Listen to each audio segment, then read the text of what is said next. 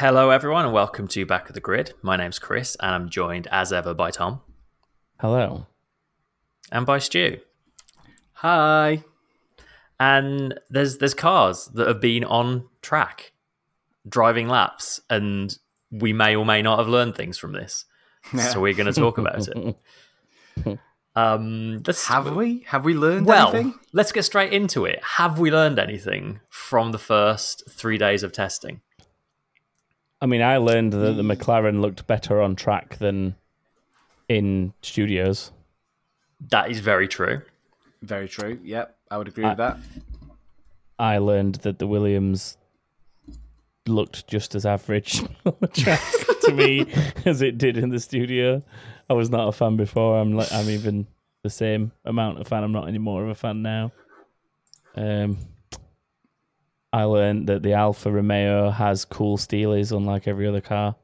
We'll get to that, don't you? You're jumping the gun there. Oh, soz, mate. We Guess learned what I learned?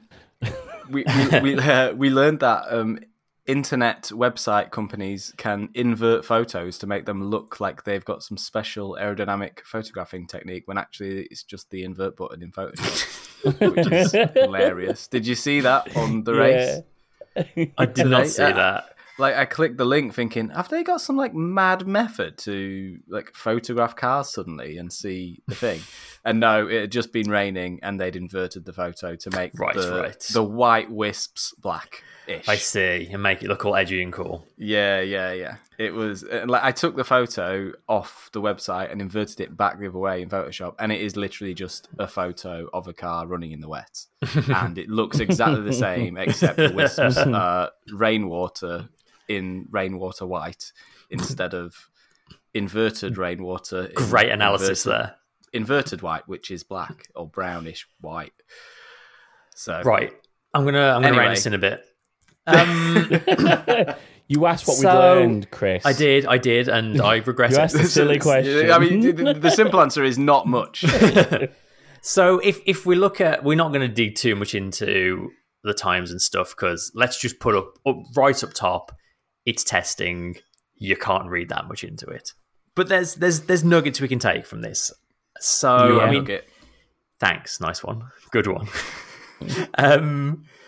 If you look at the overall lap times, it kind of looks like business as usual. The Mercedes had the fastest 2 laps of the test. Red Bull had the 3rd fastest. McLaren and Ferrari sort of not far behind. But I definitely think there's more to it than that. I feel like overall Ferrari probably had the best test of anyone. Would you agree? They did the most laps. Yeah, significant number of laps. Most laps, no sign of any sort of reliability issues. They put in some pretty fast laps on harder tyres than some of the rest. Yeah. Looks good. Ferrari seems to be as fast as it looks. It's that classic scenario that we had the other season where we're like, oh, this Ferrari looks good in testing. And then what happened? Yeah, it didn't turn out to be that good, did it? No. But they have been very reliable, and they have posted fastish times on tyres that are not as fast as what the tyres are for the actual fastest laps over the test. So like 2 compounds softer, and they're not far off those times. So, like half a tenth. Yeah, that's positive. Obviously, we don't know what fuel everyone's running. We don't know if Mercedes did those laps on high fuel with the softest tyre to see how they could be testing how the cars run at the start of a race, which is for the majority of the time you're going to be on the soft tyre used over a lap on your highest fuel load. So it makes sense to run that kind of configuration in your car. It is interesting to see. I think there's definitely there's something to be gleaned from these times. I think I'm not really surprised by the sort of order of things from this first not a test, because it's actually not called. It wasn't a test, was it? It was running. Mm-hmm. But non-specific running, running, which obviously was testing. But if you're Aramco, then it wasn't the first test. If you're Aramco, it's running because Aramco are sponsoring the second test. So yeah, I'm not really surprised by anything that I've seen. Like it's the top guys at the top that you'd expect to see. I guess like the team that sort of stood out for me, probably if we're going to go down sort of this road in order to help us analyze this, I would say McLaren probably stood out for me the most. Yeah, because they didn't have the same issues with porpoising, which we'll get to, I guess. If you want to talk about porpoising, we can explain what porpoising is to people if we need to. Can we do it very briefly and without jiggling around like idiots, unlike all Sky presenters seem to have been unable to do? I can do it. I can do it really, really quickly for you. Really simple. The underfloor of the car is generating downforce by having air flow over it. When it gets too close to the ground, it stops doing that because the air can't get through, and it means that basically the tires are allowed to expand again because they're not being pushed down, and the suspension is allowed to expand again because the bodywork is not pushing down on the suspension either. So that lifts it up. Then that opens up the way for the air to flow back through, which recreates downforce and sucks it down, and the process just keeps repeating itself. Does that make sense? Nice, succinct. You didn't jiggle around like an idiot. It was great. No. Loved it. Yeah, easy peasy. Like there's a hole for air to go through, which allows the car to create downforce. That hole gets sealed up. Yeah. The car can't create downforce anymore, so it lifts up, and then the hole opens up again because it's lifted up, and it starts creating downforce again, gets sucked down again, over and over and over and over and over again. But McLaren didn't seem to happen to them. No, it seems as that they were quite coy about it, but it seems as though they turned up having already come up with a solution to that problem, whereas most of the teams seem to be still in the process of figuring out this solution. I mean, the easy solution is you just raise your ride height, but of course, as soon as you do that, your lap times are going to plummet because you lose car performance. So that's sort of an interesting balance they're having to deal with. I've seen rumblings that McLaren are maybe doing something interesting with the sides of the floor. They've maybe even found a loophole where they've got something bending or flexing in the edges of the floor to stop this effect. I guess we'll maybe see more of that in the second test. I guess there could be an element to the way that they've changed the suspension, because obviously they've gone a little bit different to everyone else. And I think there's probably an element in that. Like, I've not had the time to like properly sort of go into depth of who's configured the suspension which way and who's had the worst problems. But it would be really interesting to try and work out if there's like a correlation between like certain suspension setups and the severity of the bounce that is caused by the loss of the underfloor. The components that affect this in the suspension are not really like visible. Like you're never going to really see because it's all based on like heave springs and like variable dampers and stuff like that. So if you've got a variable damper that is much stiffer, the more gets more stiff, the more compressed it gets, which is pretty much any damper anyway. But you can obviously vary that rate depending on the fluid you put in the damper, depending on how many holes are in the probe for the damper and all that kind of stuff.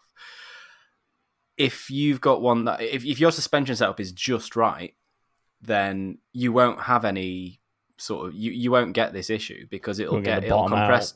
Yeah, it'll compress to the point where it's right on the limit of losing the attachment losing the flow of air, but it won't compress so far that actually happens. So you end up with a nice thing, and it's just really for a lot of the teams probably about getting used to the car, finding a sweet spot with your suspension setup and combining that with your aero and just tuning, just car tuning, and suspension tuning, and aero tuning, and tuning across the car.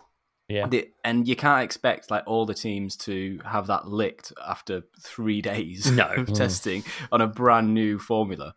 So I think we'll see if I think most teams will probably solve it before we get to Bahrain.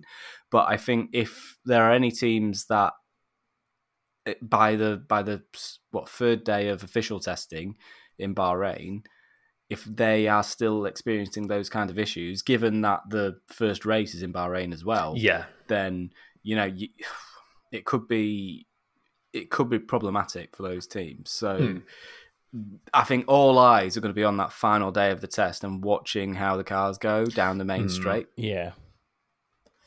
Yeah, definitely. Because if a team doesn't sort that out, like I think if a team is suffering from it as much as we've seen in the test and tries to do a race distance, I'd be surprised if that car made the end. Like that's some pretty violent movements. Yeah, with driver as well, actually. Like they'd need mouth guards to stop them. Yeah. I saw some footage. I did see some sort of Hymo footage of Leclerc. It's probably out there by now. Of Leclerc going down the main straight, getting to the thing. I think as well, part of this could be a bit of a red herring as well, being exaggerated by the bumps at the end of the straight in Barcelona. It's sort of one of those stories that kind of everyone's jumped on because there wasn't actually that much to talk about during testing, and everyone suddenly noticed this, and it's all the Formula One media are like, oh, we need to report this. They're talking about porpoising. Let's all talk about porpoising. Mm-hmm. And suddenly you've got photos of blooming aquatic mammals everywhere, all over the internet. And everyone's claiming that these cars are porpoising when actually, like, that is very, very, very bumpy. You can see the bumps in the road at the end of that straight. Yeah, it's always been a bumpy section of track, hasn't it? Yeah, so they could quite easily be exacerbating this kind of condition that the cars are experiencing, and we could get to Bahrain where it's potentially flatter, or we could get to parts of circuits where it's much, much flatter, different circuits that have got newer tarmac that in better condition, and it not even be an issue. But then on the same merit, we could go to other circuits like Monaco, like even though Monaco is very, very good these days, but there are parts of Monaco that are quite bumpy. Could go to other circuits that are super, super bumpy, and this raise all kinds of issues for the team. So it's also that just kind of like resonance thing, because once you go, if you could go over a bump and it generate enough lift to initiate that thing. So once your car gets so low and the pressure's pushing down so hard on it, then that it only takes that one bump to start that process off, and it just resonates and keeps going until you come up, until you're on the brakes and you slow down and the air can actually start flowing through again because you get the lift. So very interesting. Yeah, so just to quickly get through the teams, I guess Mercedes were trying to play down their test quite a bit, sort of pointing at Ferrari and McLaren looking better than them. They had the fastest 2 times of the test. They did the second most laps. I would say that Mercedes had a much better first test than they did last year, and they won the first race last season. So I'm not overly concerned about Mercedes. McLaren we've kind of already spoke about. I think McLaren could be pretty satisfied with their first test, I think. I'd say so. Very much. I think they could be.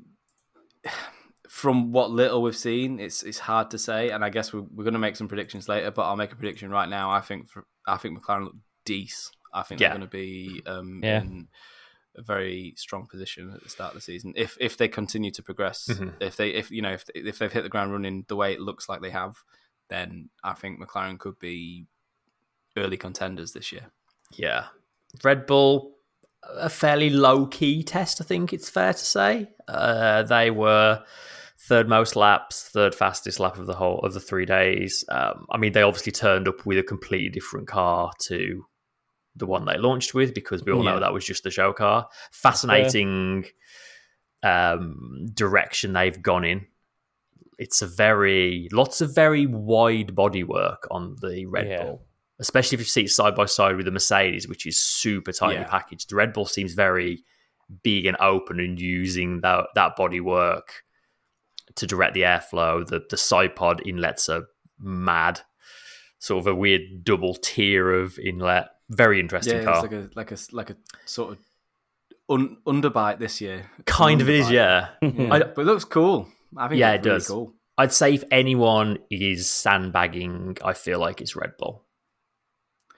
Yeah, I can believe that. I think Mercedes were a little bit at times as well. Ferrari were just probably trying to understand the setup to do with the porpoising. Mm-hmm. And McLaren were just being quietly understated, just getting things done.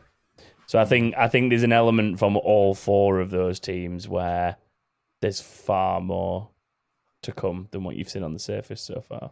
Yeah. I think those top 4 could be. I think it's safe to say from testing. Actually, this is one thing that we probably can say we've learned is that those top 4 teams, so Ferrari, Mercedes, Red Bull, McLaren, they seem to have formed like a top 4. I would say, from early running, it looks as though McLaren might have broken into that top 4, and we could, at early doors, have a bit of a fight between potentially 8 drivers because they're all good drivers as well in those teams. So it points to a very, very, very exciting season. If the testing continues to develop the way it has been, I would not object to this sort of order at the first race of the season for sure. Definitely not. Wasn't all plain sailing. There was the first day there wasn't a single breakdown, no red flags, and then for the rest of the test, they all seemed to come out together. Alpine had a hydraulic leak, which led to a fire in the back of the car while Alonso was driving, which put them out for quite a while. We also had AlphaTauri. Gasly had a crash, didn't he, actually? And they weren't able to repair that in time. Haas lost a full day, more or less, with oil leak issues. Yeah, Aston Martin had some oil leak issues as well. Yeah. Alfa Romeo had a shocker as well. They barely did any laps. Yeah, so Haas did 160 laps across the 3 days, and Alfa Romeo did 175 laps compared to 439 for Ferrari, 393 for Mercedes. So, yeah, big deficit in running there for them. Things don't look super happy at Alfa Romeo or Haas, actually. Both of them had pretty poor tests all in all. Yeah. But kind of in between them and the top 4 we mentioned, everyone else seems sort of just in the same sort of ballpark, didn't they? They did similar number of laps. They did similar-ish lap times. Yeah. Hard to pick out a running order so far. Very, very hard to pick up a running order from those middle guys. I think when you look at the sort of tyres they've been running on, Aston Martin on the C5, not much quicker than sort of, Sainz in the Ferrari. Obviously, there's going to be a bit of a gap between them anyway, but you're talking sort of Sainz on harder tyres going only like less than 0.2 slower. Yeah, exactly. There wasn't much in it, was there? No. Yeah, on two compounds difference tyres, so you really want to be looking for around half a second's difference there at least. So, yeah, I think Aston maybe. I'm a bit worried about Aston. I said at the start. I said last week I'm a bit worried about Aston, and this test has done nothing to alleviate those worries for me. Likewise with Alpine, to be honest with you. Yeah. I think Alpine's probably one of the ones I'm most worried about, actually, after that. Yeah, same. In terms of where you'd expect them to be and where they expect to be. Being a factory team. But these are all teams that have had quite disrupted running. So we could still, it's still possible that we could get to the next test and they have a great test and they show up in Bahrain and they've found something and they've found whatever's wrong with it and they're running better. It's all about getting laps on the board and getting used to your car, finding the setups and figuring out how your car works. I think this is the thing. See the cars that have and the teams that haven't. Yeah, this is the thing with testing, though, isn't it? Like the times don't necessarily matter as much. You're looking at obviously a wide variation in tires, but then also ultimately, like the drivers themselves are only actually separated by 3 seconds from top to bottom across quite a wide selection of tires. And 3 seconds sounds a lot in Formula One, but when you think about the compounds, the difference in cars, and the difference in running conditions each day, it's probably not that. It's not as dramatic as it may seem. I think the concerning thing is the teams with a low number of laps, not necessarily the poorer lap times, because you can look at, like, say, Tsunoda with not that great a fastest time, but AlphaTauri, we're past that 300 mark in terms of laps. And it's about finding that race pace consistency, isn't it? Like, it's not about who is fastest on a single lap. No, and it's about having a drivable car as well. It's about having a car that you can work with over a race distance, not just shooting for the moon and getting the quickest possible time during the test. But I will say that even though people did say, you can't trust the times, you don't know what fuels, the times mean nothing, all this, that, and the other. You do kind of, if you look at that list, like there's definitely over the course of the test, like I would say McLaren have been more consistently near the top of the timesheets. Yeah. So I think when you look at it that way, when it's, if it's one day of testing, obviously anything can happen. But across 3 days of testing, for the McLaren to be in the top sort of 4 or 5 every day is, well, 3 or 4 really every day. That's good consistency. That points to a pretty good car, I would say. Yeah. Regardless of tyres and all of that. Like if they're able to keep putting it up there, then, eventually it's going to come out and be a quick car, isn't it? And I think on the flip side of that as well, I think your Hasses, your Williams, your Alfa Romeos, your Aston Martins of the world, if they were able to top the testing times, they would. Like teams that could do with some good headlines and a bit of sponsorship money, if they could go out there and top testing times for a bit of attention, they probably would have done. So it's all right to play down, it's only testing, but ultimately teams like that will want to be as high as they can now because they want to attract sponsorship ultimately.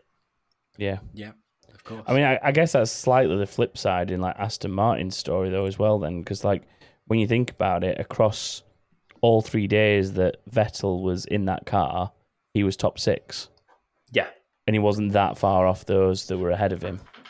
So I think there's something to be said for that it is a case of like you can see potential in some cars. Like I'm personally not as worried as I think Stu is about the Aston.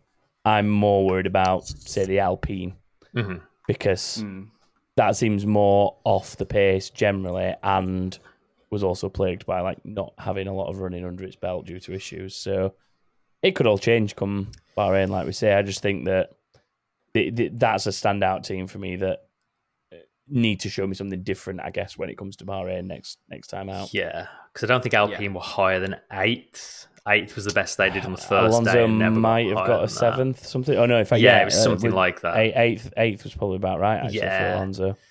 So not a great time for them. I think if you had to pick winners for the test, though, I think Ferrari and McLaren would probably be the teams you'd point at.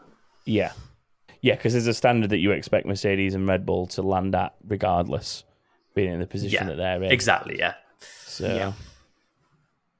So, as a lot riding on the second test in Bahrain, which is just over a week away now, I imagine some teams will be turning up with very different looking cars.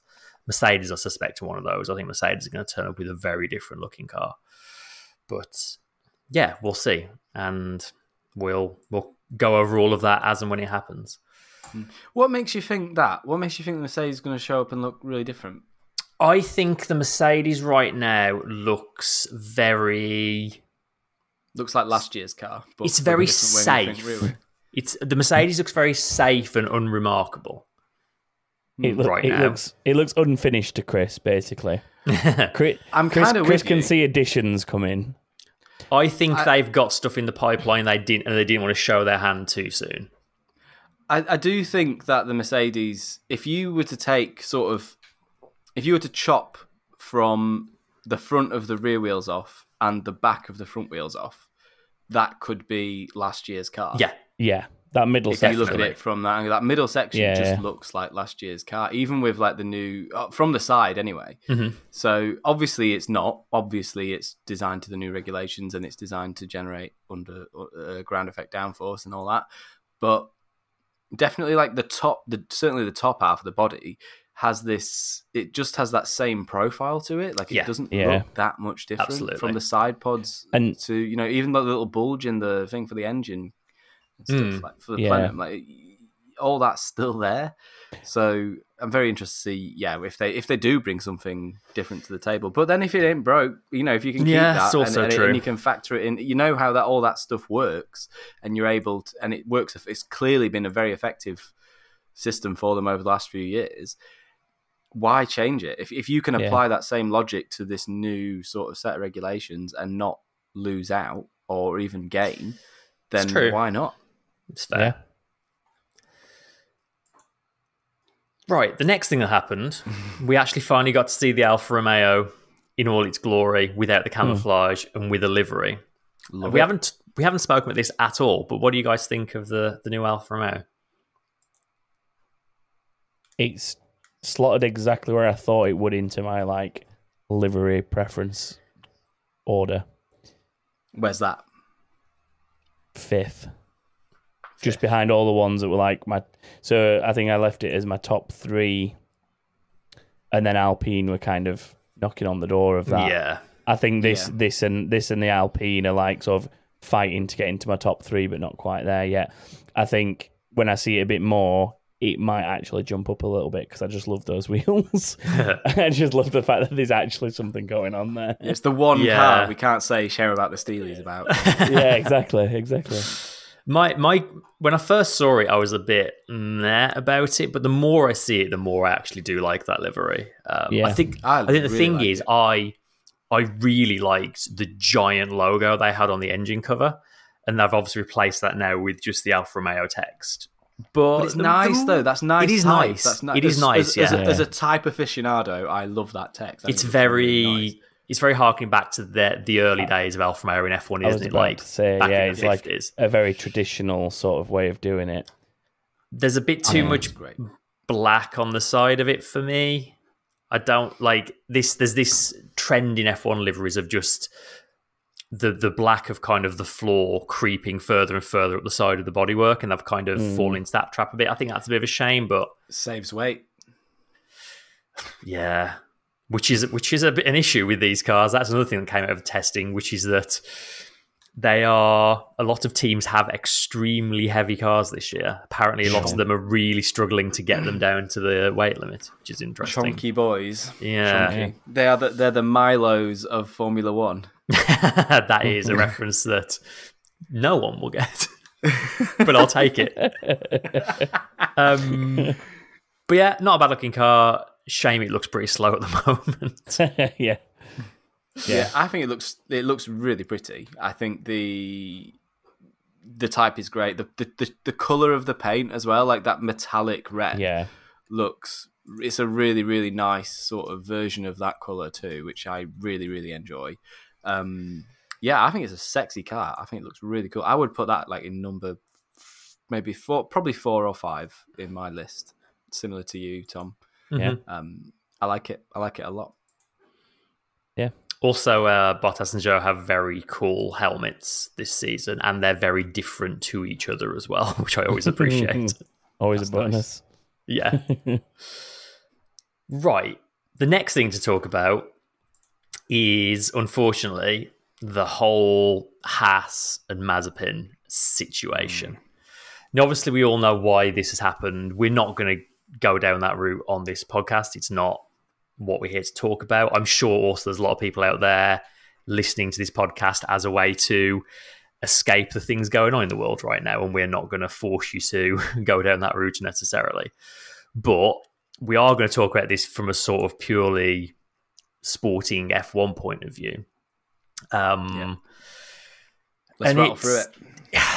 So it's not great for Haas, is it? So they turned up at the final day of testing with the... every time I say the name of this company, I pronounce it differently. Today I'm going to go with Uralkali, but everyone I hear who says it differently. I say Uralkali. It's one of those words, isn't it? Anyway, whoever they are, they weren't on the car on the Friday. Dad's company. Yeah, Mazepin's dad's company. Mazepin Oil. Let's just call it that.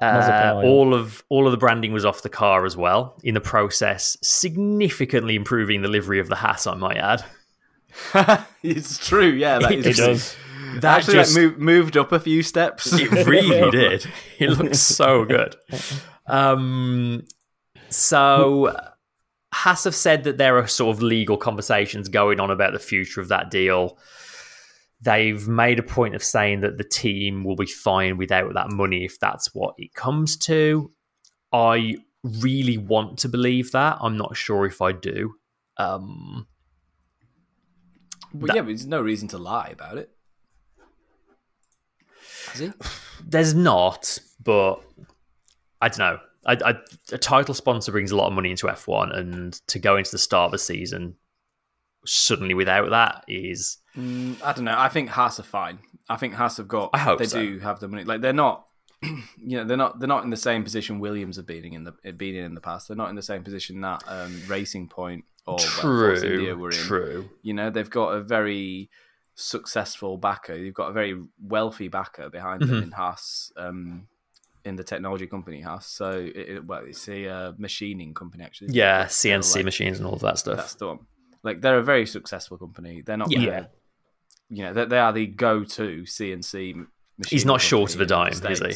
Yeah, so they'll be fine. They will be fine. Certainly hope so. Sponsorship money helps, but they don't desperately need it. Obviously, they're not going to turn it down, but especially with the budget cap now, like, things are different. Like, it's not... That's very if this true. had happened, if this was 2 or 3 years ago, it might be more difficult for them, but they've probably already got all the money they need.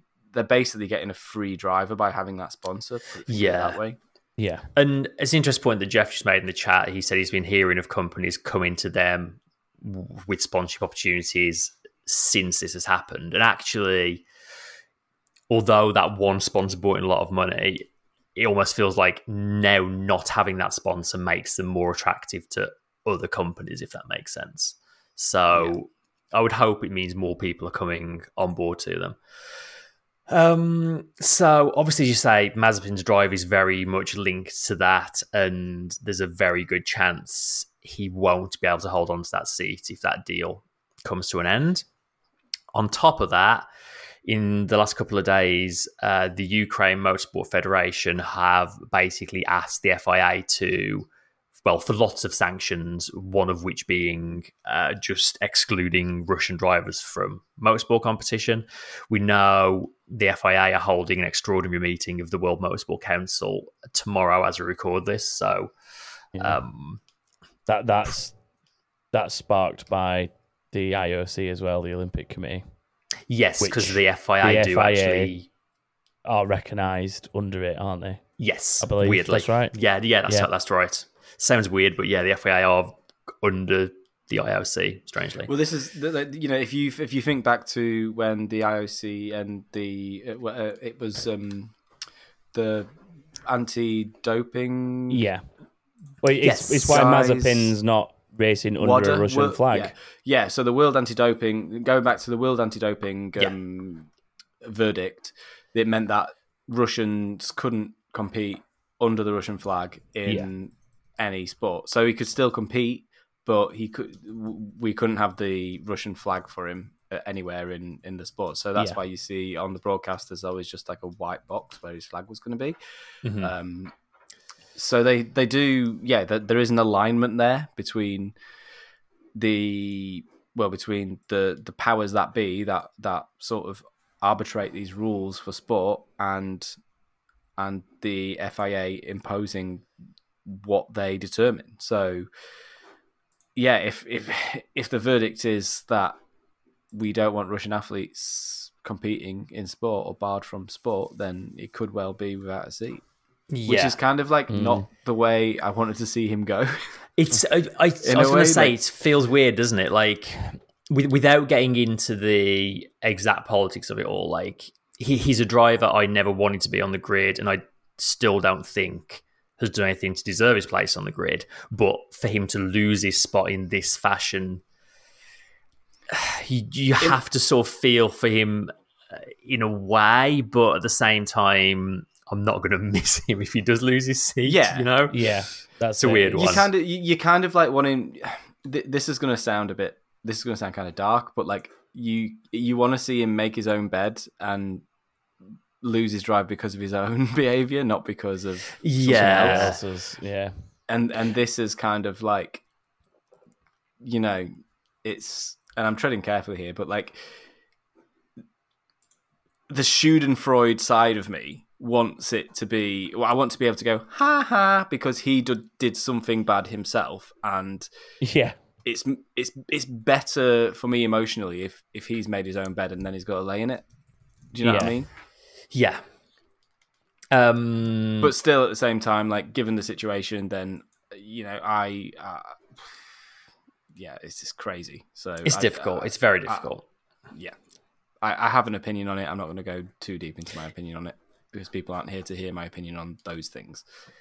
Yeah, but it's like, as Sarah points out in the chat, I agree with Sarah. I feel more for the sort of the feeder series drivers this sort of thing will affect, like Schwartzman, it sucks for the legit like talented ones, doesn't it? Like the ones who are good and the ones who are good, fair, good drivers. That sucks for those guys because they're just sportsmen, But I think with Mazepin, like there's an extra layer of head to it, essentially, which makes me feel a lot less bad about it. Yeah, but still, I'd rather see. But at the same time, because of that, I want to see him lose his drive because of his behavior. Like as I keep saying, rather than because of someone else's. That's the simplest way of putting it for me. But it's a weird emotion. Yeah, I still think it's the right thing. Yeah, you've got Ira Sidakova in W Series as well. Was supposed to be in Bahrain. In Barcelona today, I think, for the W Series test, and now she's not been able to. This is like I think she's like 16 or 17, and this is potentially just end of her career. And I don't know. It's difficult to get into without going down a. Let's just we can. So who could we see in place of him if it does happen? So Haas have said Pietro Fittipaldi would be the first choice. He obviously stood in for Grosjean for the last couple of rounds of 2020. Yeah, did a good job as well. He did a very good job under the circumstances. Giovinazzi's name has also been bandied around because he is the Ferrari reserve driver this season, and as part of the deal that Ferrari have with Haas and Alfa Romeo, they share him as a reserve driver. So his name is sort of in the mix as well. I think either of them would. I think, as much as I think Fittipaldi did a decent job at the end of 2020, and obviously he, in theory, should be front of the queue, I do think Haas would benefit from a more experienced driver. Yeah, to go along Schumacher at the minute, yes. Yeah, I think it's about obviously, like there'd be some element of mentorship. Someone, I guess, with a little more experience in the sport could offer towards Schumacher, I think. But is Giovinazzi that guy? I mean, he's more that guy than Fittipaldi. Yeah. Is he enough more of that guy than Fittipaldi? I'm not sure make a difference. I don't see him as like a driver to mentor someone in their second season, personally. Based obviously, to be fair, purely based on what we've seen on track. It's you don't know what they're like in the garage. For what it matters anyway, I don't think it'll be him anyway because I don't think so either. He's now busy with other things, and I think he's closed that door on his part of his career. Likewise, I've seen people saying, "Oh, maybe they'll try and get Grosjean or Magnussen back," but there's no chance they're coming back. They've both Grosjean no way, and they both made Magnussen their peace with it. Yeah. Hulkenberg. I was about to say, every time there's a seat free, Hulkenberg's a name that gets knocked around, but he's officially Aston Martin reserve right now, is he not? He is, but I'm sure he's got something in his contract that says if a drive turns up elsewhere, he could wriggle out of it. Essentially, I guess I was getting more at he's like linked to the grid still. Yeah, like Giovinazzi's like gone. Oh no, sorry, he's actually officially the Ferrari reserve driver, isn't he? I apologise. So he's not gone. Kimi is more than done. Yeah. I mean, Kimi's DH 10 years since the end of last season. Like he's gone back to babyface Kimi. He looks like when he won his title in 2008. Wow. He looks fetus, like a fetus boy. I was I was going to say it might be an opportunity for Ferrari to bring one of their academy drivers in, but then, like, you look at their academy drivers, Robert Schwartz will be top of the list, but he won't be able to do it for the same reason that Mazepin's losing his drive, in all likelihood. Callum Ilott has just made his IndyCar debut. Like, would he want to make that change? And then next on the list is, like, Arthur Leclerc, but he's not got the experience. He's not nearly got enough super license points. So then what about your Red Bull Academy? Do Red Bull sort of put someone in there to warm them up until possibly in the next year or two at AlphaTauri? I mean, Albon has proven that just because you're part of one driver academy doesn't mean you can't go and drive for another team running a different engine. Maybe Alpine will stick Piastri in there. I wouldn't be against that happening. Yeah, I mean, Piastri would be high on my shopping list if it were me. It's an interesting concept, isn't it? Because it's such a low-down team that, well, based on last year, I mean, for all we know, they could have a really good car and just not have a very good situation going on at the moment with the car because they've barely done any running. But you could get, like, potentially someone half decent in there and that be an all right car next year. Yeah. It's difficult for whoever it ends up being because there's only 6 days of testing and 3 of them are gone. So someone's going to be very much in at the deep end in that seat if what we think is going to happen happens. They need to make their mind up quick about what's going to happen here because, like, they do need someone lined up where they don't already have. I've got a feeling that their mind will be made up for them tomorrow morning. I'm not. Yeah, I think so. I think by the time people are listening to this, the FIA will have made that decision for them. I think with the fact that FIFA have made the decisions that they've made for football today, I have a feeling that this might not be far behind. Do you know what else I think? I think it might be a blessing in disguise for them. I think so as well. Because I think they've probably been wanting a bit of a way out of this anyway. Maybe. Because he's not really been a harmonious relationship with Schumacher. No. They're not going to get rid of Schumacher, are they? Come on. No, of course not. There's no way they get rid of Schumacher. He's good. So, yeah, I think ultimately, I think whatever happens, Mazepin going for Haas is, if it does happen, is definitely a good thing for Haas. It's already, I mean, the car already looks better just by the livery changing, and it'll probably perform better if they've got someone else in there. So yeah, I'm all for sort of get rid of him, get someone else, even if they don't force your hand, like find a way. The fact that they're saying we're having legal conversations about the sponsor tells me that they're in a situation where they can't get rid of the sponsor so easily, which is obviously the same for any team. Like, you can't get rid of your sponsors that easily if you suddenly don't like them, unless your sponsors do something really bad. And if there's ever an excuse to do it, I mean, this is if you did want to get it done, like, now's the time to do it. Yeah, and it sounds like from what and again, this is all like, you know, paddock rumblings, rumors and stuff, but it sounds like the team arrived at the paddock that morning and had a discussion and said, this is what we want to do, and basically Gunter Steiner phoned up Gene Haas and said, this is what we want to do, and he was like, yes, go ahead, please do that. So the other it sounds like that relationship is dead regardless. An American team with a Russian sponsor and a Russian driver. That just does not. On what planet is that like a normal situation? I was going to say, what I really hope now is that this all gets resolved in the next couple of days. They bring in whatever driver it may be. My gut feeling is it'll be Fittipaldi, and they'll just have him on a rolling race-to-race contract and maybe change mid-season. But what I really hope is they turn up at the Bahrain test with the black and white livery we saw on the third day, and they stick the stars and stripes back on the side of the car like they used to have.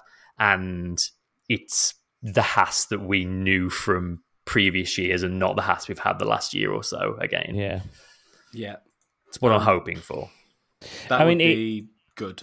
From what Gunther says, at least, and what he said openly to press so far, is essentially it will be done and dusted this week from the sounds of things. Like, the impression he's given whenever he's spoken to anyone from the press has basically been, I can't comment right now. There's some legalities involved in, the decisions that we're making, and we are taking next week after the testing is finished to make those decisions, finalise them, put something in place so that when it comes around to the next test in Bahrain, everything's done and we're back to normality in terms of we know how we're going to be operating.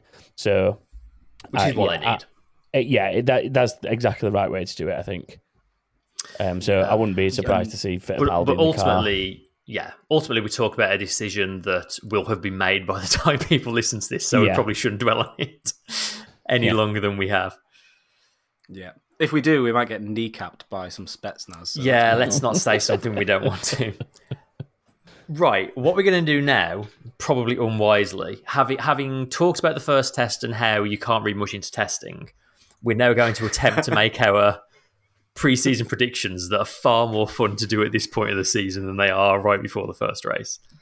So we're going to do the same thing we did last year and make some kind of random predictions of like increasing unlikelihood. But what we're also going to do is pick our top 3 drivers and teams come the end of the season. And we'll revisit this in several months' time and see how we did. This is borderline pointless, but okay. Nah, this is a test of our extensive F1 knowledge, Stu. This is very, very, very difficult. It's going to be very fun in 9 months' time, wherever it is, though. A lottery is what this is, Chris. How should we do this? Should we maybe all do our third place and then second place and then first place? Oh, we're doing them in specific order as well. Yeah, I think so. If you're going to do this, let's do this. Wow. Okay. Tom's so unimpressed. I mean, whatever. Is what, isn't it? Your heart's really in this. Honestly, if I'm right with what I say, I'll be a happy man. Because it's like Stu's already said, it is a lottery at this point. I am just going to go with what I want to happen. Can we do this? Okay, here's interesting. Why don't we do it now, and then why don't after the second test we have an opportunity to revise our predictions? Yeah, I don't think we should be allowed to revise them. But I think we should be allowed to point out where we think we've been horribly wrong. Yeah. That's content. That's good. That will be good. That'll be good fun to do that. Okay. Who's going first? Then? Should we do drivers or constructors first? Let's start with. Let's do drivers first because constructors could lead drivers. I think drivers. Yeah, makes sense. Yeah. All right. Who wants to give us their third place driver first? Man, third in the championship. Yeah. I'll give you. I'm gonna go. Go on, Tom. Go on. I've got one as well. Yeah, go on. Go on. Carlos Sainz. A name I feel is going to turn up a lot in this. That is not how you spell signs at all. Yeah. Carlos Sainz. I almost prefer that.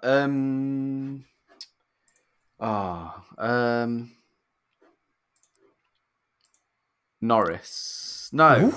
Ooh. No. I've got mine. I'll give you another second to think. My third place driver is Max Verstappen. Perez for my third place driver. Okay, interesting. Should we keep the same order, or let's mix it up to make it a little like we normally do with predictions? Yeah. All right, I'll go first this time. My second place driver is Carlos Sainz. Interesting.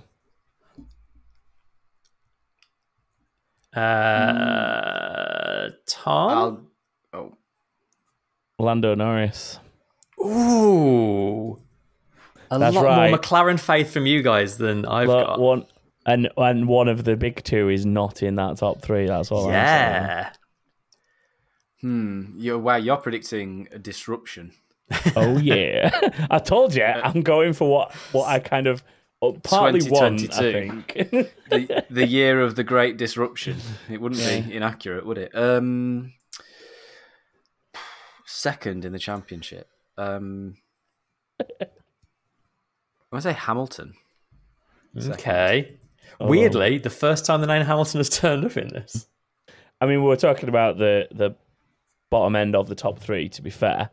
So if it's going to appear anywhere, he's going to be second or first, I would think. We'll see.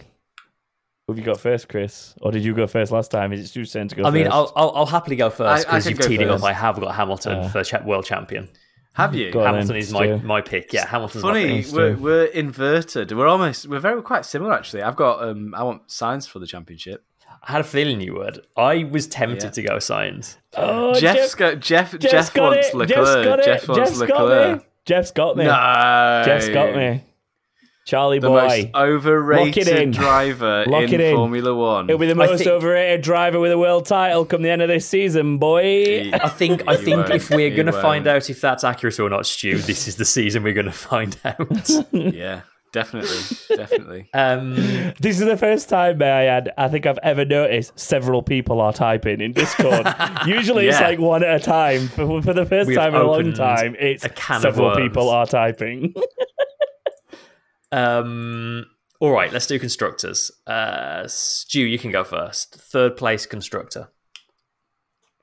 McLaren.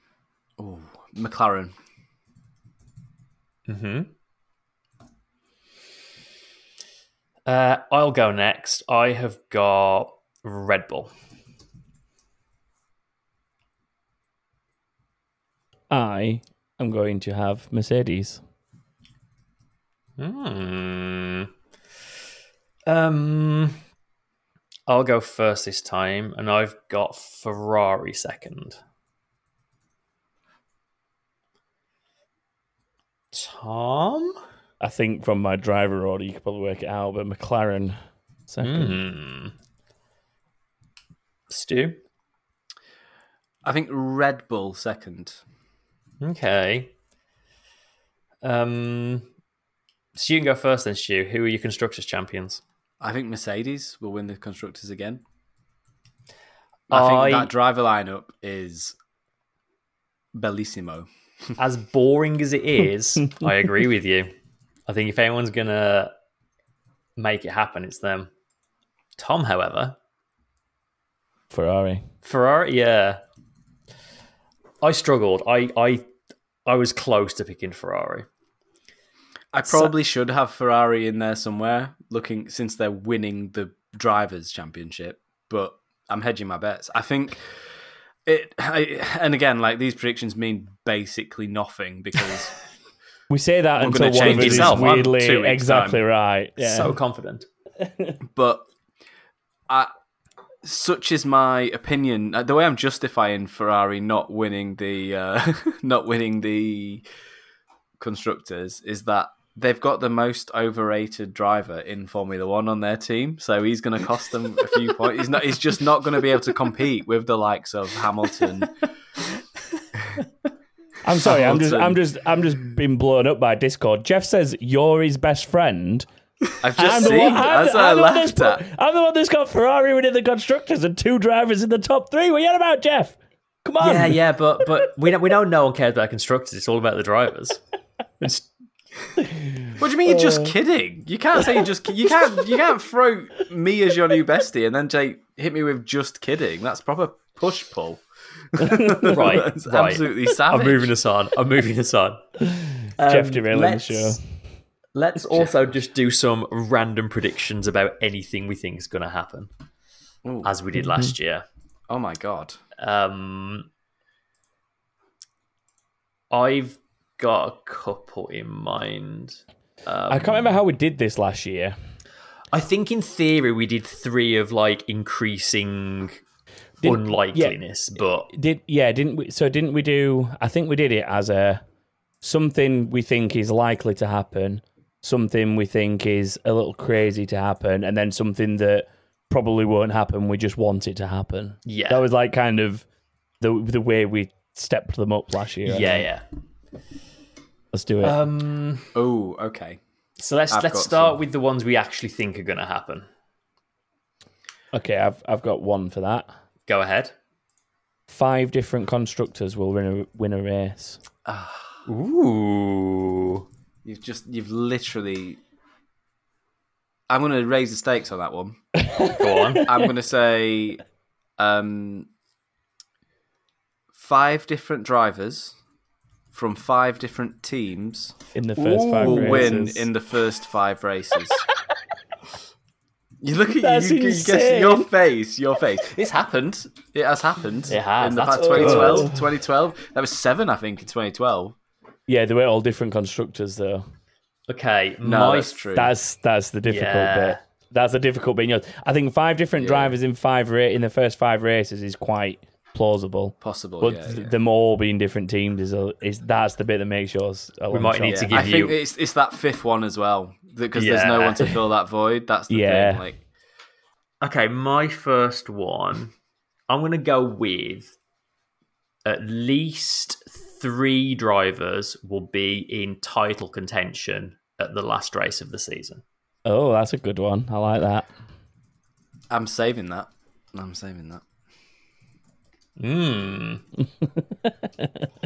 Who went first last time? It was you, wasn't it, Tom? Do you want to give us a less likely one then, Stu? So is that my most likely that I've just given you, or my least likely? We're supposed to be doing the most likely one first. But you know what?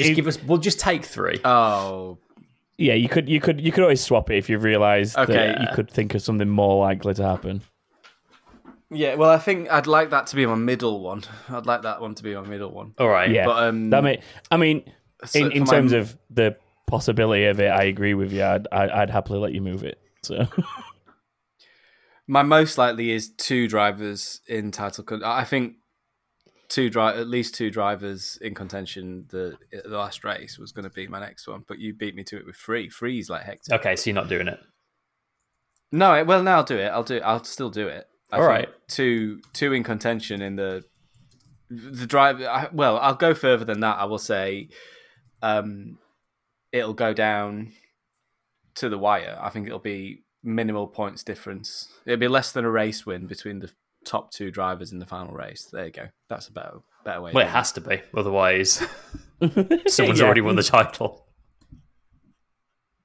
No, because yeah, I guess has unless to you're be less saying than it'll a come race down win. to the fastest lap. fastest lap. Yeah, the title will be decided on the fastest lap. okay, there'll be less than 5 points between the top 2 drivers. There in we the go. final race. All right. I'm thinking on my feet here, guys. Come on, like I've not had a chance to really consider these. Tom, what's your next one? It's got to be something that's a bit less likely. Ooh.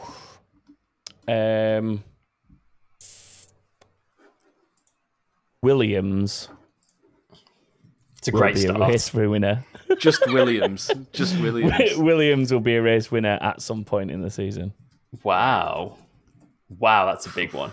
That should have been my crazy last one. I might think of Yeah, something that a should little be. more suitable to go in the middle and sandwich it in. To be fair, Yeah. doesn't I'm matter which gonna- driver Roxy in chat. By the way, just any Williams. Just Williams. I mean, Just we all know it's Williams. Albon. My next one's going to be there will be 4 new winners. Okay, Ooh. yeah. 3 I are mean- obvious. I have no idea who the 4th one's going to be. Science would be one of them, wouldn't he? So I'm thinking Sainz, I'm thinking Norris, I'm thinking Yeah. Russell, and then Yeah. someone else. The three is actually that works quite well. Just those 3. Yeah. But saying 3 is too easy and boring, so I'm saying 4. Okay. Um, Well, you've written 3, so change it. You're saying 4, yeah. but you Tommy's have like- 3. brutal today. Absolutely brutal. I'm taking no but nonsense. brutal, but right. Look. Brutal, but still correct. If it's written, it will be done. It's 4. I'm saying 4. It's written 4. This is the way. Right. This is the way. Last one. I'm trying to think of the Need last. one more. You need to do a crazy one first, don't you, Chris? Yeah, I've got a couple in mind. I'm not I've sure got which one. to I've go got a for. mental one. I've got one. Go on then. There will be a Malaysian Grand Prix. Oh, that is a great one. That is a really good one. This is the bit where Stu knows something we don't know that's under embargo. No, I don't. I don't. If I really don't. I really don't. I really don't.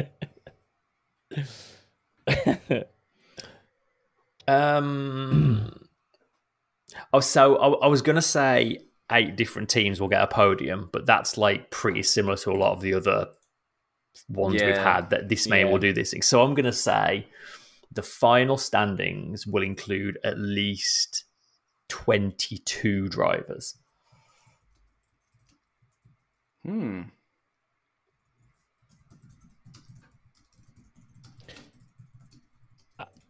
I've got one to go in my middle slot and make the Williams one a little bit crazier. Okay.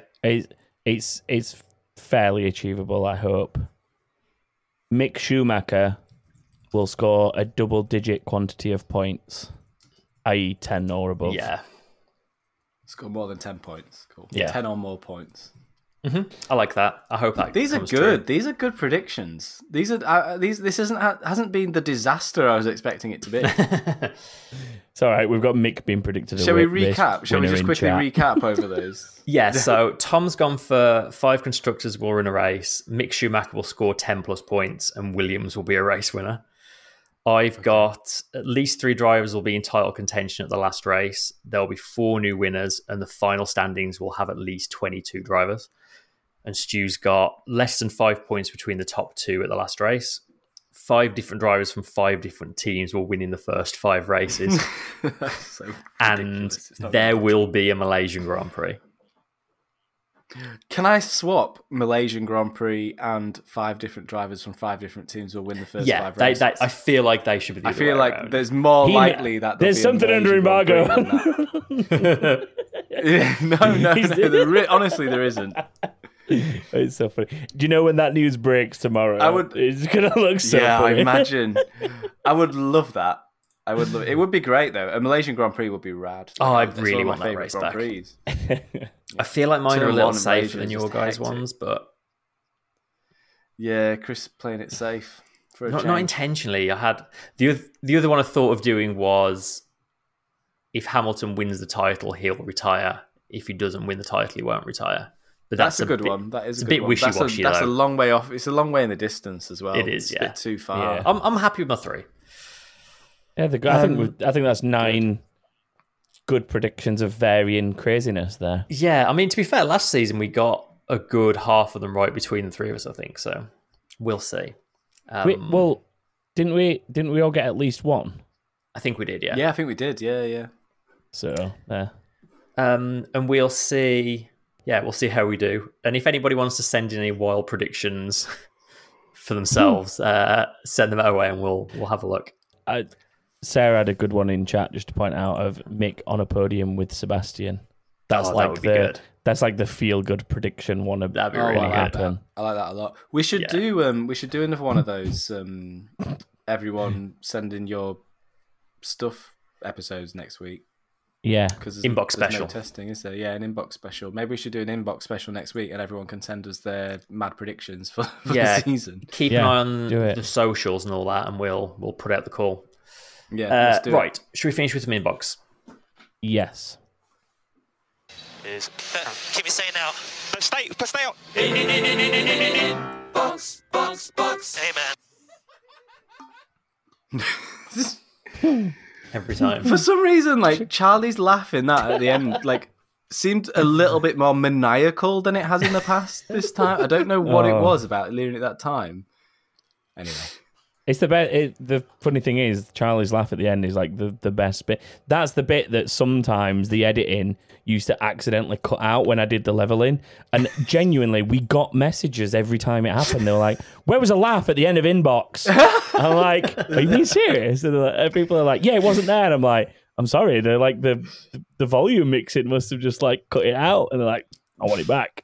Charlie will be thrilled that he's the favourite, people's favourite part of the podcast. Yeah, if you'd like more Charlie Barnes content, go to Bastille.com. Oh yeah, because they need our. Never mind. Let's do. Someone start the inbox. I'll do the first one. So Jeff says, "Who will get the best solution on the porpoising from Barcelona to Bahrain? As Ferrari made good headway with slots instead of hacksawing the back of the floor off. Yeah. But it looked like McLaren were already okay. Ferrari seemed to be better by the end of the test.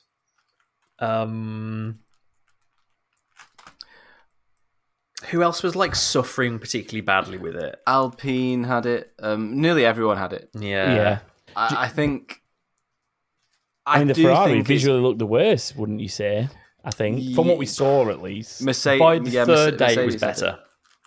Yeah. Mercedes had it as well, pretty bad. But they all got ahead of it. I think, in truth, I don't think it's quite as bad as what all the press are making out. I think it's just a story, and they've all jumped on it. Yeah. And I think next test you'll barely see any porpoising, and it'll all this whole story will disappear. That's what I think. Yeah, it's one of those things that it's probably bound to happen, that sort of thing, when you go into the track for the first time properly in a brand new formula of aero. Yeah. Like, Exactly, yeah. I think some of the teams were already expecting it to some degree, and the fact that McLaren suffered the least probably means they'd even already started to do some preparation against it. That is pure chance, Tom. That they've done, yeah. There's an interview where one of the engineers is like, "I wish we'd been that smart." I've not seen that. Honestly, it's pure luck, and I think again, They just got it right. Part of it's bump. They just happen to have got it right, I guess. There is stuff on that car that probably is making a difference. Obviously, of course there is, but not intentionally.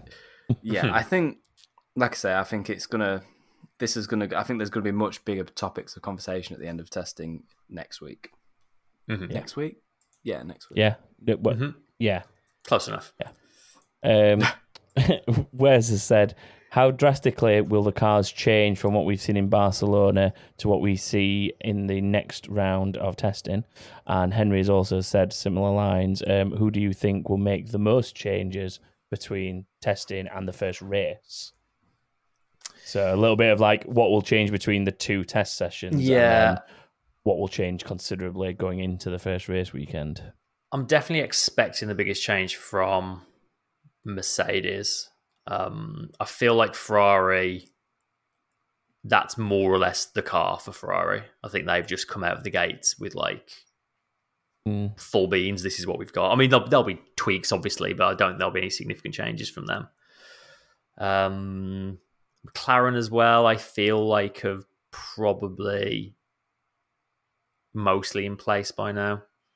Yeah, I think the two teams that are going to change the most, probably going into the first race, are the Mercedes and the Red Bull. Mm-hmm. I think they're the ones that will always be the cagiest about what they show. Yeah, I mean they historically have been. So visually, they will be the most different cars.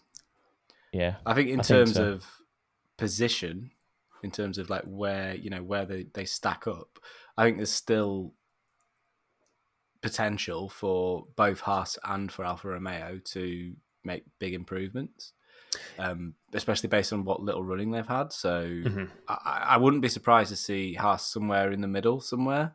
Yeah. Especially given the amount of time they've put into that car.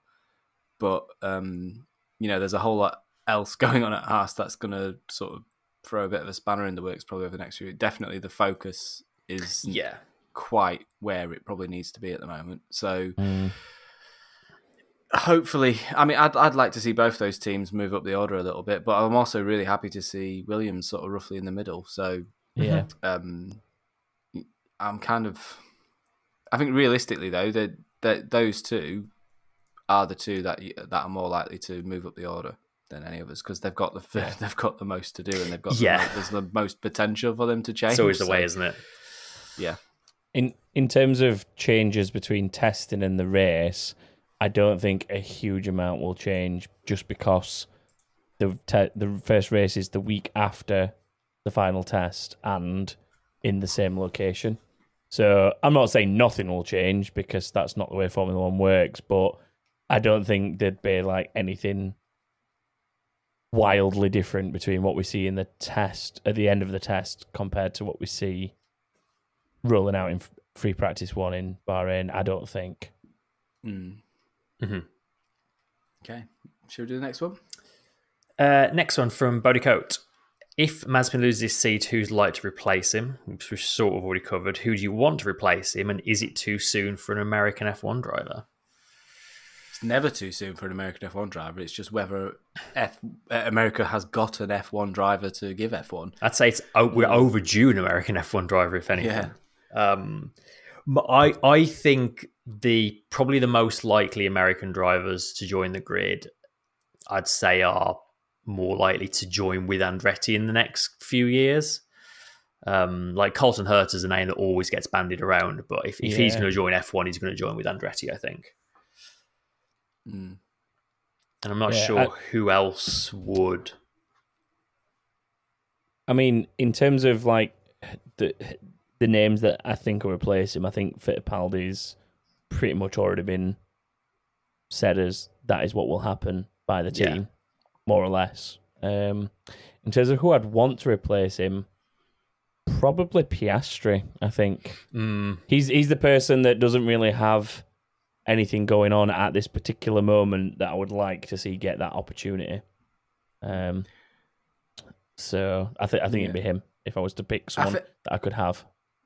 I think to go back to what we were saying earlier about it, I think it's a team that could probably benefit quite a lot from having a really, really experienced driver alongside Mick Schumacher. I think Mick Schumacher could benefit hugely from it, to not have a direct rival in the same way. Basically a bloody mentalist in the car next to him. So my feeling is and I think hopefully this will be quite popular. I think Nico Hülkenberg. I think Hülkenberg would be a great fit for that team. Always a popular choice. Yeah. He's a great guy. He deserves a place, and I think he's got a lot to give for Mick Schumacher. And they're both German as well. So how rad would that be? Two German drivers killing it together. It'd be awesome.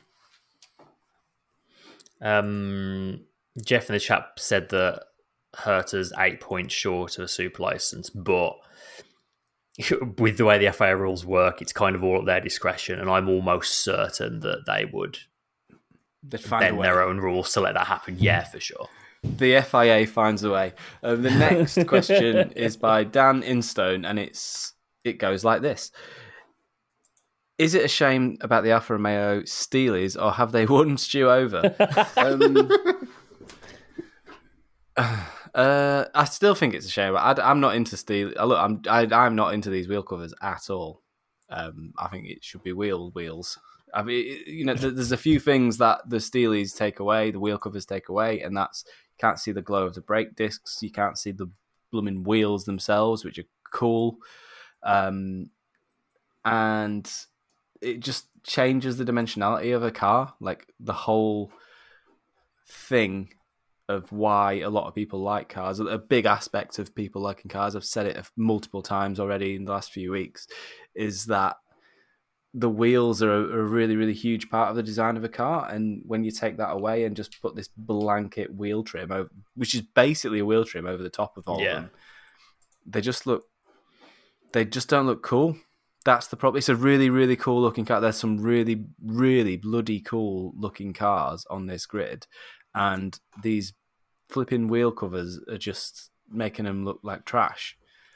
Is it fair to say the Alfa Romeos are the best of a bad bunch, at least? 100%. For me, it's fair to say. I suppose it's fair to say they're the best of a bad bunch, but it doesn't change the fact that they're a bad bunch, and a lick of paint is not going to make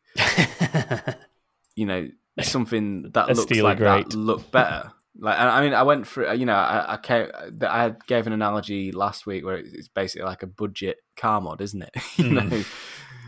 So, yeah, I think unless they're planning on doing something like, there was talk about them putting like LEDs and stuff on them and like making them glow up. Yeah, that all disappeared, didn't it? And that all sort of seems to have gone away. So, yeah, I mean, we've just ended up left with this panel over the top of the wheel hiding all that cool stuff that makes the Formula One car look alive a lot of the time. So I'm against wheel trims. I don't see I would say they take away from the experience of looking at a Formula One car at a time when we should be doing everything we can to make a Formula One car look more dramatic. Fair. This has been Wheel Chat with Stu. Yeah. Well, you know, hey, you were asked the we'll question. Have a little corner. Yeah. We'll have a little corner for it every time somebody asks. Clearly, Steely Corner. Yeah, Steely clearly corner with Stu. your opinions on wheels have struck a chord with people because you're getting questions specifically to you about Yeah, the wheels. literally. There you go. So, Which, I mean, you know, which kind of proves your point that it matters to the look of the cars. But thank you. Anyway, Thank you for asking, Dan. Thank you for asking. Unless the only thing could be is Dan loves the Steelers and he's just been goading me.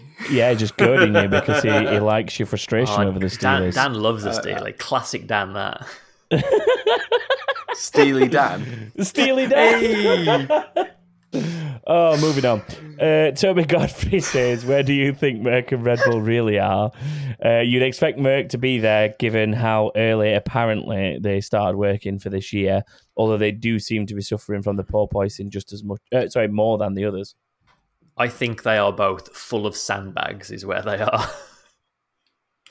Red Bull agreed. Especially.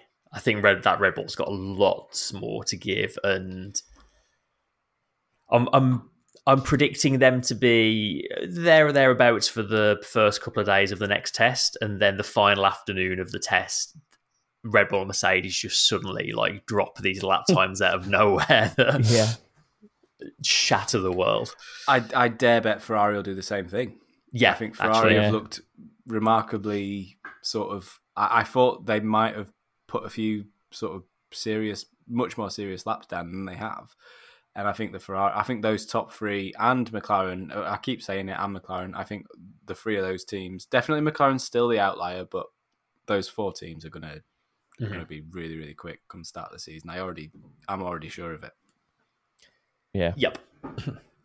Final question this week from Eugene Risto.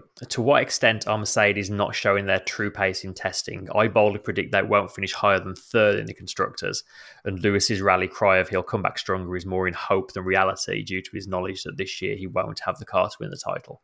I'm so confident, in fact, we can revisit this the conclusion of the season. Hey, Eugene, it looks like we're together on this one.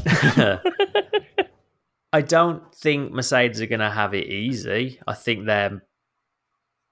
Because let's face it, Mercedes have won, 8 Constructors titles in a row they won? Yeah, they've basically won everything since the hybrid era, haven't they? Apart from the drivers this year. And at most, they were fighting one other team during that time. Yeah. And I feel like this season, it's going to be multiple teams. At least that's what it's looking like so far. So it's not going to be easy for them, but... It's not going to be easy for any of the others either. No. Yeah. And I still do think... Well, I still think they'll finish top 3. I think they're going to finish number 1 because that's the prediction I made.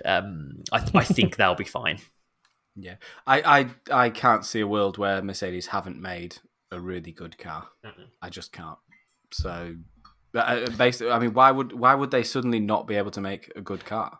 It's not necessarily about saying that Mercedes won't make a really good car, though. It's that it's for me at least. Anyway, it's more about the fact that more teams will make equally as good a car this time round. Like, I guess, like, there's so much variation. This is the thing that I really like about what we've seen in testing is that we've all kind of earmarked that there's 4 teams that appear to have come out of this new sort of regulation set like fairly well, and that's Ferrari, come McLaren. Out swinging. Yeah, like Ferrari, McLaren, Red Bull, Mercedes. We think that they've all got something about them, but you put all 4 of those cars next to each other, they're vastly different. Yeah, and I think that's the really like interesting thing for me is it's not necessarily Mercedes are going to build a bad car, like, and that's why they won't be top 3 or just about in the top 3.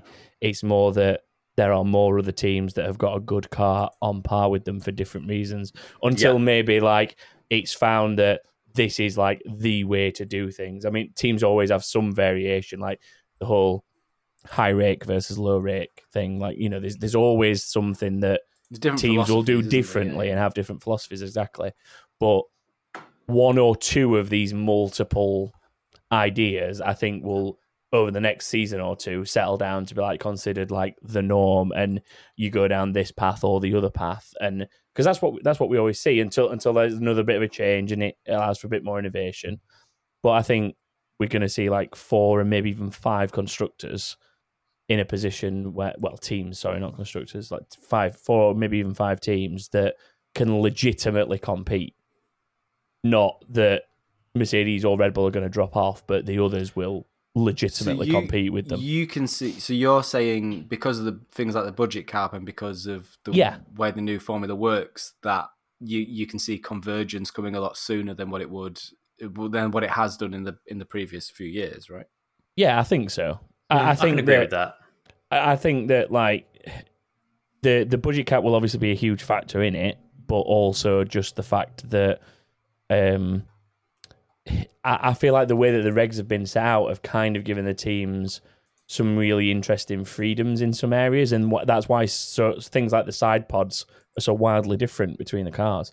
Like there must be about 5 or 6 different styles of side pod, and there's only 10 teams on the grid. Great, isn't it?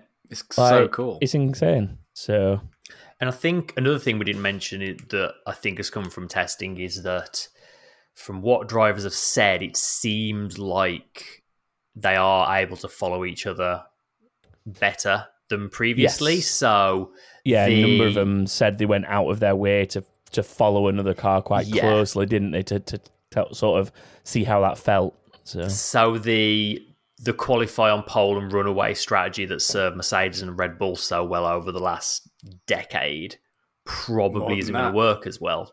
Yeah, probably even more than that. That's not going to be as effective, it seems. So yeah, it's promising, and the drivers have been saying good things about the new Pirellis as well, which makes a nice change. It's right now things are shaping up very nicely. I'm very excited for this season. I mean, for me, if the drivers are happy, I'm happy, because when they're happy with something like that and they feel like confident with something like that, we generally see the best of them, don't we? Yeah, absolutely. I mean, just look at drivers in good cars compared to drivers in not great cars. Like, you don't see the best even out of a known race winner or someone with talent when they're in a rubbish car or they're in a situation that doesn't keep them happy. So I think them being on board with a lot of these changes and feeling confident about them will lead to then ultimately good racing. Yeah, I hope you're right. I hope you're right. Yeah, I hope it's a hopeful. There's no fact in it, is there? But like, it just, I don't know. It just bodes well, I think. I think it does. I think there's a lot to be optimistic about. But from the first test, I think the fact that it already looks like there are at least 4 teams at the top who are at a similar level is a nice sort of place to start going into the actual preseason test. Because let's not forget, that was not the test; it was running. Yeah. But all that silliness aside, I think, I'm itching to see him go Amer and Tong now. I can't wait for qualifying in Bahrain already. Never mind the next test. I think you only really truly see the sort of the hammer go down when you get to that first qualifying session. That's always one of the highlights of the season. Q3, in fact, is like the first time we're going to see them. The big boys properly going for Q1, 2, and 3. Yeah, I mean, I think. Depends how close they are, doesn't it? I think this year, I think everyone's just going to be absolutely going to have to go for it in Q1 because you're just not going to know. There's just no way of knowing. So yeah, let's see how they get on at the next test and update our predictions accordingly. Well, on that note of optimism, I'll draw us to a close. So thank you everyone for joining us. Thanks as always to our Patrons and those of you who have joined us for the live recording. If you want to get in touch with us, you can go to Twitter and Facebook and all those things and just search for us. You'll find us. We'll probably do a bit of an inbox extra next week. Send us your wild predictions for the season ahead as well. We'd like to read those. You can also go to battlegrid.com where there's a contact form, and that is where the Predictions League will be happening once the season starts. And I think that's it. So until next time, thanks again for joining us and goodbye. Goodbye. Bye.